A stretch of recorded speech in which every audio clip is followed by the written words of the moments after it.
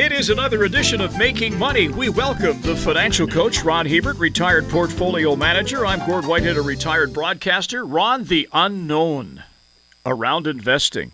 That's a pretty broad term. Do we want to get a little bit more specific, or are we talking about what's going on in the world?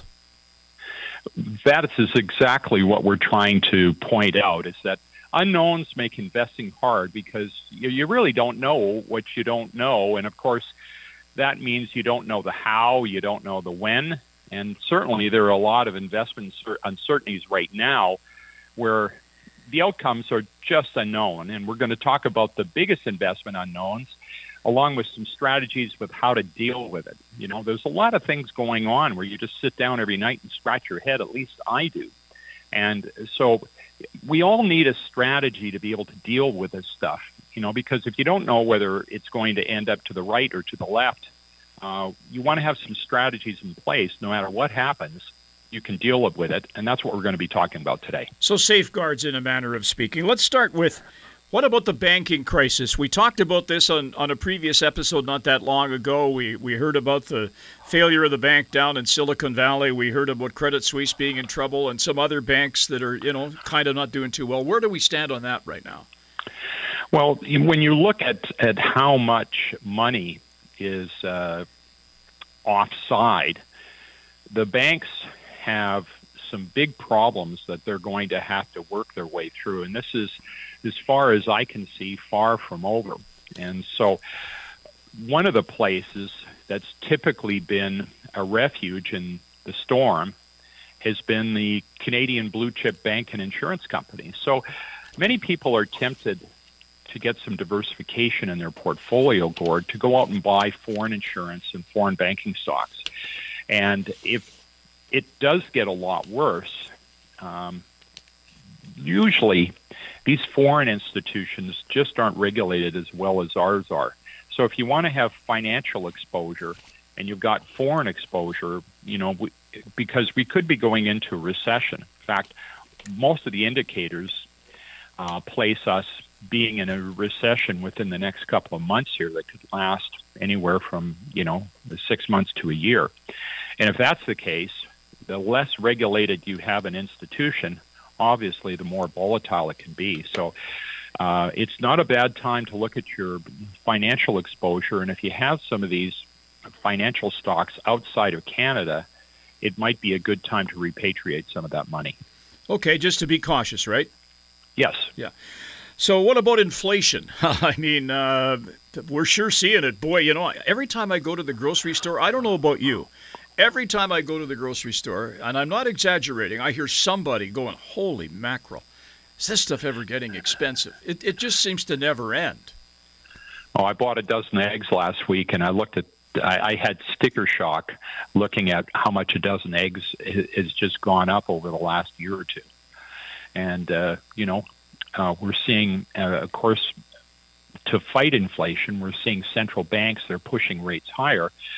And one thing we know about history is that inflation goes up quickly, but it's very stubborn, and it's called being sticky. In other words, even though you raise rates, it can take a lot longer for rates to come back down than when they went up. So in a market like this, you want to start locking in longer terms to maturity, and you want to buy GICs or you want to buy investment-grade bonds, and you want to slowly start extending your duration. Most people right now are very short, have most of their money in under a year, but with rates still in that 4 to 5% area, it's a great time to start extending and capturing those yields. And of course, if you want to go beyond 5 years, you can certainly go. There's a lot of high-quality investment-grade bonds out there, even some being issued by some of the banks, where you can get great yields and you can lock in your money in these higher yields for longer periods of time, greater than 5 years. I guess the other one we have to talk about is the ongoing conflict with Russia and the Ukraine. From my personal perspective, I keep wondering how much longer our government's going to keep pouring money into this thing. And that adds to inflation, I think, doesn't it? Oh, absolutely it does. And, the big question anytime you have a war is they usually last until one side or the other or both are exhausted. They run out of resources, they run out of manpower, And obviously, they run out of money. And when the war ends, both sides will be pushing commodities out as cheaply and in as large a volume as possible to get some cash to rebuild. I mean, you look at the eastern part of Ukraine. I mean, it's been devastated.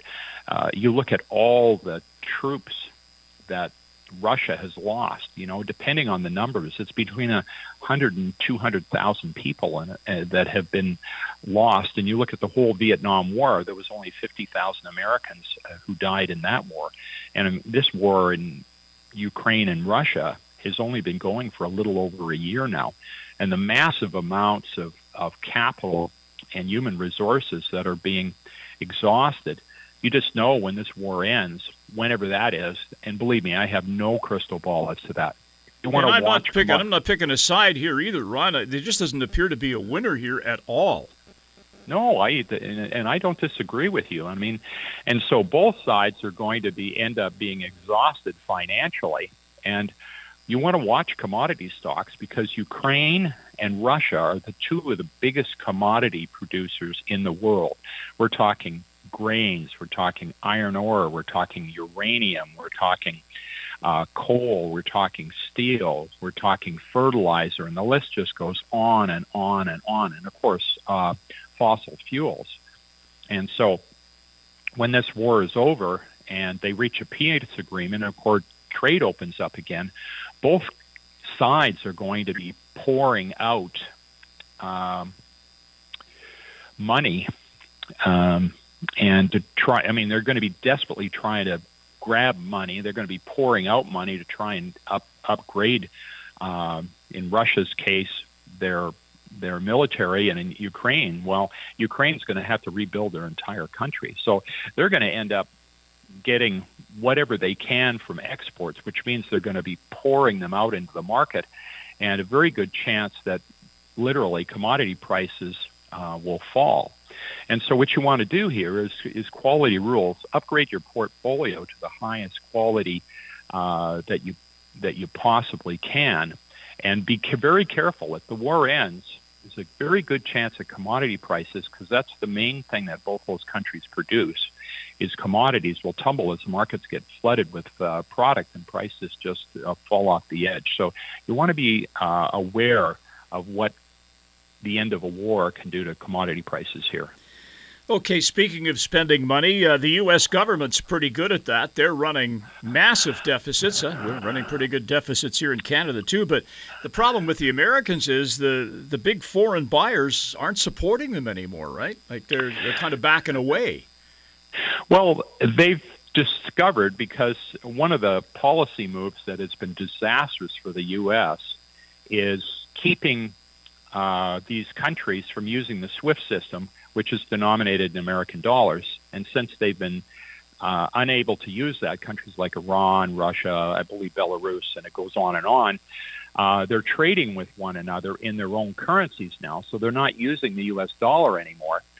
And typically, when countries were using the U.S. dollar, they'd pile up huge amounts of surplus dollars, which they'd recycle into the U.S. debt market. So the U.S. always had ready buyers for its debt.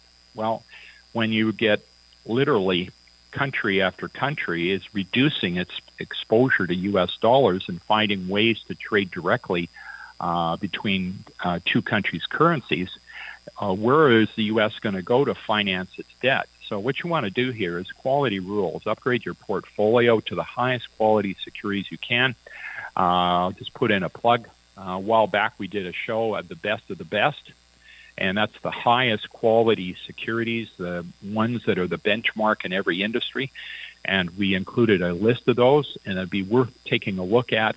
And some of those names might be worthwhile to put on your list to add to, because they're some of the strongest financial institutions in each industry that I know of and can weather a lot of problems. Also, gold typically rises when the U.S. dollar is falling.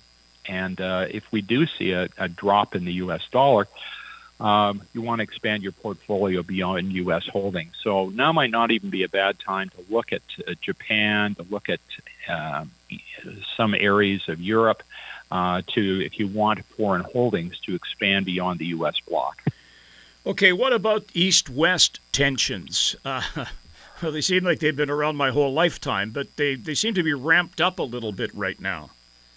Oh, yeah. I mean, this could easily spill over into a full-blown trade war, and the tensions are created between these two, and then you're getting embargoes, and you're getting technology restrictions, and you're getting China, which is blocking imports, and it had an agreement to buy so much grain from the U.S. It's reneged on that. So there's just a lot of problems going on.